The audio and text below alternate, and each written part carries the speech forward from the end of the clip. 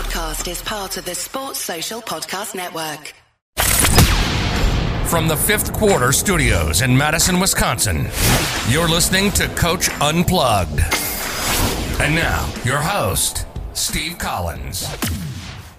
Hey, everybody. Welcome to Coach Unplugged. I'm so happy you decided to join us.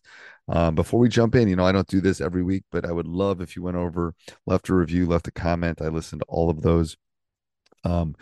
Give me some topics. Send over to Steve at teachhoops.com. What kind of topics do you want to hear? But before we jump into today's topic, I'd like to give a big shout out to our two sponsors. First of all, Dr. Dish, the number one shooting machine on the market. I've tried them all, and this is not only how innovative are, but the workouts and what I love about Dr. Dish is they give back to the community. If you follow them on Facebook, if you follow them on Twitter, they're always giving back to the basketball community. And you mentioned Coach Unplugged, they'll give you $450 off. Also, go over and check out teachhoops.com for coaches who want to get better. It is a one-stop shop for basketball coaches. It's resources, it's handouts, it's videos, it's one-on-one calls, it's office hours. It's a coach.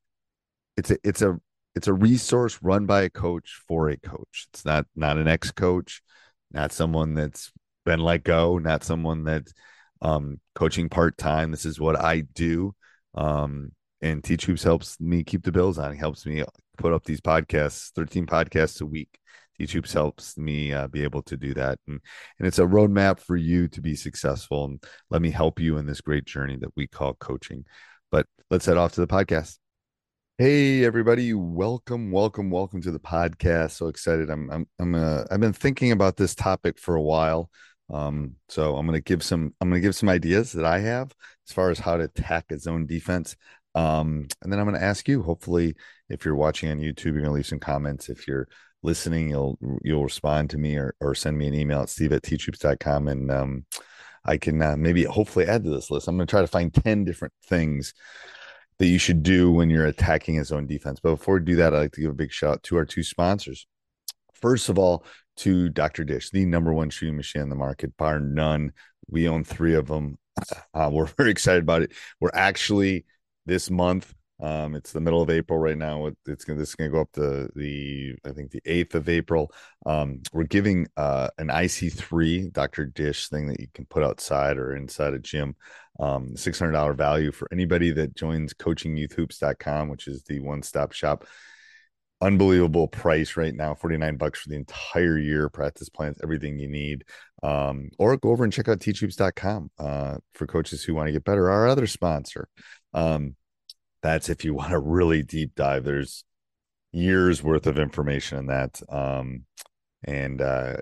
That helps keep the lights on, both of those. Hopefully Coaching Youth Hoops is gonna, Bill and I have the goal of reaching a million athletes in the next 10 years. So let's hope we can do that. All right, so let's go through some ways that you attack a zone. So it doesn't, again, there are different types of zones. There's 1-3-1s, there's 3-2s, there's matchups, there's 1-2-2s, there's all sorts of them. But I'm just going to give you some of the keys to this and just kind of dive into some of the details I think will help you. So the first thing is you got to be a good pass. Number one is good passing, quick ball reversals. Zones do not like moving side to side. So you can especially tell it at the younger levels, they keep it on one side. You got to do ball reversals. The skipping the pass is harder. So sometimes you got to dribble and kick, but good passing and moving that ball.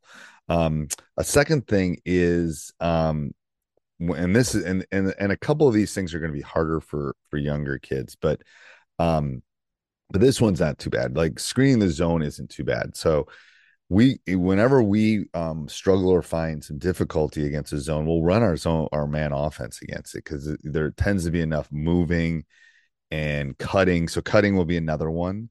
So screening the zone is one, and cutting through the defense.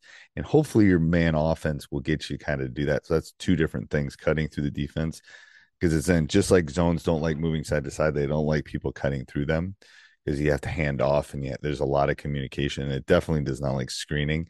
And again, sometimes at the younger ages, we have some difficulties with those long skips. But something I learned from Wesley, who's one of my former players, plays for the Bucks right now, is kind of working behind the zone.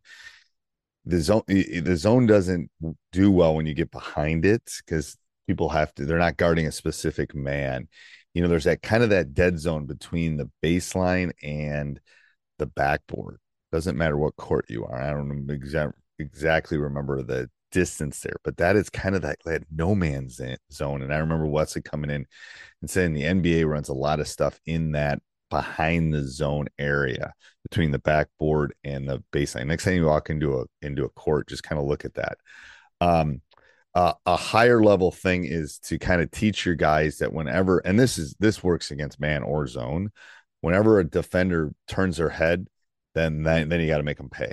That's when the cut to the basket to the open space is another one. So let's go through these again. Screen the zone, looking for ball reversals, playing behind the zone, moving or cutting or finding that space when they move their heads, cutting through the defense, and then getting down. One thing that I always tell, and I'll put this as one category, but getting the ball down, fast breaking zones do not transition well. If you watch any of the NCAAs, getting the ball down the court before they can set up is a great way to attack a zone. Something I didn't reiterate on is spacing too. You do not want one person guarding two, and zones can do that effectively. So proper spacing and making sure you're 12 to 15 to 18 feet as much as you can. I know some of you maybe are playing on smaller courts. A lot of migrate teams,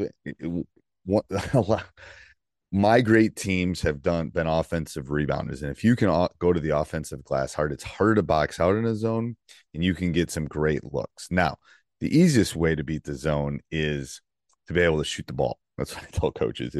If you can shoot, you can shoot them out of their zone. But part of that goes into proper shot technique, being ready, catching, squaring, triple threat, clearing the ball, looking at the rim, peeking up and looking at it when you catch it. And then the last thing I'm going to tell you is attacking the rim. Whenever you can dribble, penetrate, just like zones don't like ball movement. They don't like when you work behind. They don't like when you dribble attack. So when you can attack the rim off the dribble, that is a very effective way to make a zone pay. So let me go through all these again. Not in the same order I did. So crash the offensive glass. Get the ball down the court as fast as you can. That's number 2. Number 3 is be ready to shoot or have a shooting team is number 3. Attack the rim, okay, off the dribble. So that's number 4. Number 5 is look for ball reversals. Make it move side to side. So that's number 5. Screen the zone. So again, run your man offense if you can. Cut when the defense moves or turns their heads. Make sure you're playing in that kind of dead man zone. Is number 8. Number 9 is cut through. So screening and cutting through could be one. I guess I could have had 9, but and then have proper spacing. Make sure you're 12 to 15 feet apart. Let me know if there's anything else that you do that's effective against zones. How do you attack a zone? What is the effective way that you go against a zone? I'd love to hear it. Leave it in the comments. You can email me at steve@teachhoops.com. And have a great day, everybody. Bye. Sports Social Podcast Network.